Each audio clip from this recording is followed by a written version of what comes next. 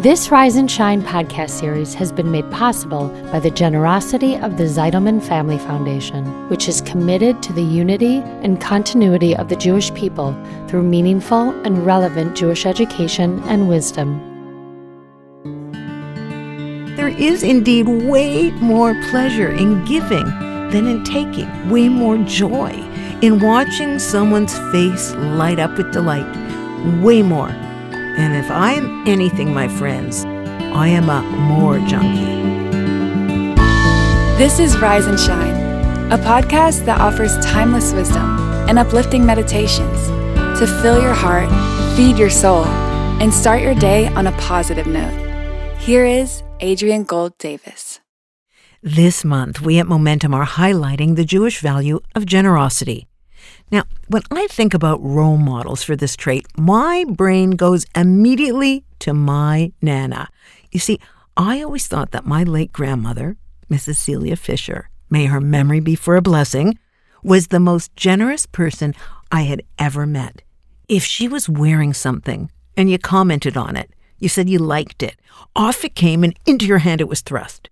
She used to bake the most extraordinary blueberry muffins with all this crystallized sugar on top, and fresh blueberry pies, she would always say, are loaded with lemon rind, bursting with fruit, and there were always baked apples in the oven just waiting for us to smother in syrup and devour.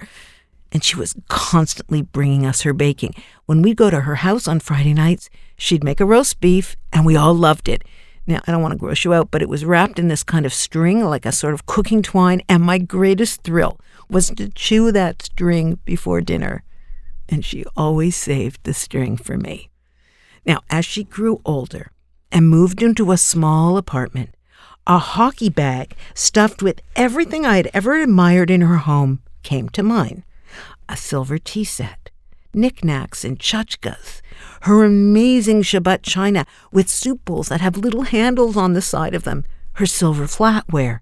She knew I loved it, and she couldn't wait to give it to me. I thought she was the most selfless person in the world, living only to love and share with her family. And then I became her. As I grow older, I've realized that I get much more pleasure from giving you the jacket you admired on me. It's probably only from Zara or H&M anyway. From hosting and serving people and pampering them than from really having it on myself or being pampered myself. To have on the tip of my lips that phrase of hers, "Take it. No, really, please, take it. It'll make me happy." And there's the rub. When I do this, I get more pleasure. So does that actually make me selfish? Am I still a giver if it feels so good? Now, I am not saying that my grandmother's generosity was self-serving, God forbid, but what I've come to understand is that there is indeed way more pleasure in giving than in taking, way more joy in watching someone's face light up with delight, way more. And if I am anything, my friends, I am a more junkie. Like the old disco hit went, more, more, more. How do you like it? How do you like it? More is my thing. So it got me contemplating whether this pleasure in giving is built into us. Is it a midah, a measure of character, that by practicing and perfecting will bring us joy as a result? It all goes back, as most things do, to how God created us. You see, if God has no needs, then all God can do is give. One way of connecting to our Creator is by emulating our Creator. God is a giver, so we must be givers. And as such, we are made to feel that once we crack that counterintuitive paradigm, that all the pleasure in the world awaits us. Some years back, I read a quote. And whenever I'm en route to the Dead Sea in Israel, I think about it and I share it. It said that the Dead Sea is famous as the lowest point on planet Earth. It's actually 396 meters below sea level. This means that water flows into the Dead Sea, but no water ever flows out. So this inability to give of itself is one of the reasons that it was called the Dead Sea. And it's no coincidence that Sodom, that paradigm city of selfishness, is located next to the Dead Sea. Because to be alive is to give. To be dead is to stop giving. Although true to Israel's form, the Dead Sea is now very much alive. Thank you very much. Ahava products, anyone?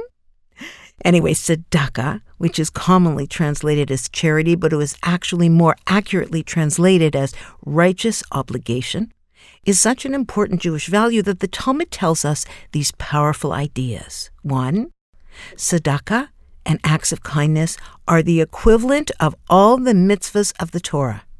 And next, greater is tzedakah than all of the sacrifices. And then third, if only the people who lived in the generation of the flood and the people of Sodom had given tzedakah, they would not have perished. That comes from a midrash, because Sodom, of course, again, is the city that was destroyed for its profound wickedness. The next one is a midrash. Great is tzedakah. For since the day that the world was created, until this day, the world stands upon tzedakah. Those are some powerful testimonials. And while I have no problem being a giver with my possessions, I do have a bit of a harder time with my finances. Now, even though 10 to 20% of our after-tax income does not belong to us, sometimes I panic at the thought of not having enough of a nest egg should something happen. Let's say my husband and I can't work. I've never felt like I come from a place of scarcity emotionally.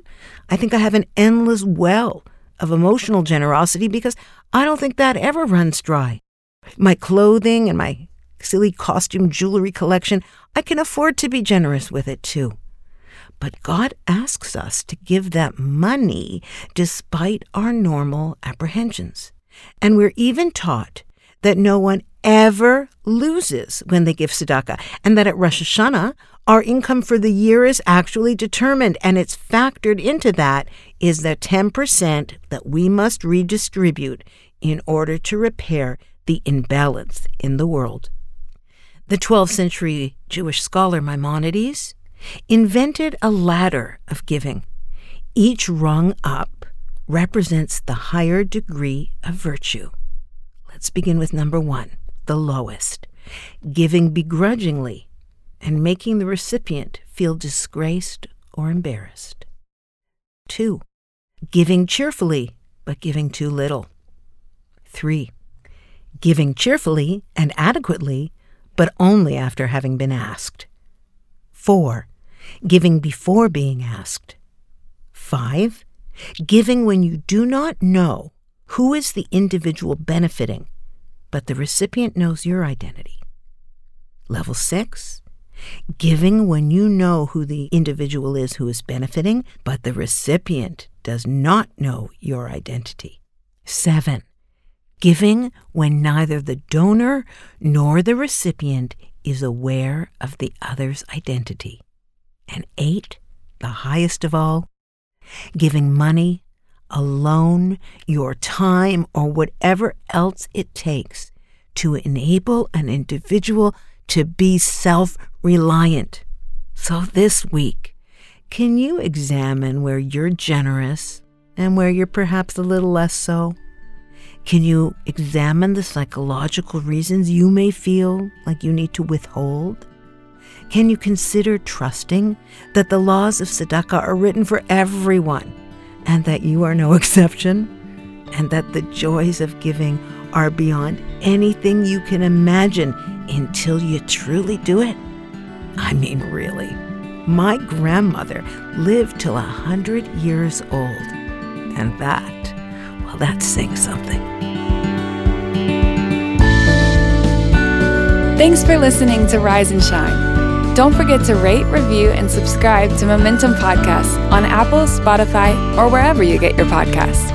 Join Adrienne again next time for more timeless wisdom and uplifting meditations that fill your heart, feed your soul, and start your day on a positive note. This podcast was sponsored by the Zeidelman Family Foundation. Spread the wisdom. Inspire Jewish individuals around the globe by supporting Momentum's podcasts. To sponsor, contact podcast@momentumunlimited.org. You're listening to a Momentum podcast. For unlimited inspiration, wisdom, and empowerment, visit momentumunlimited.org.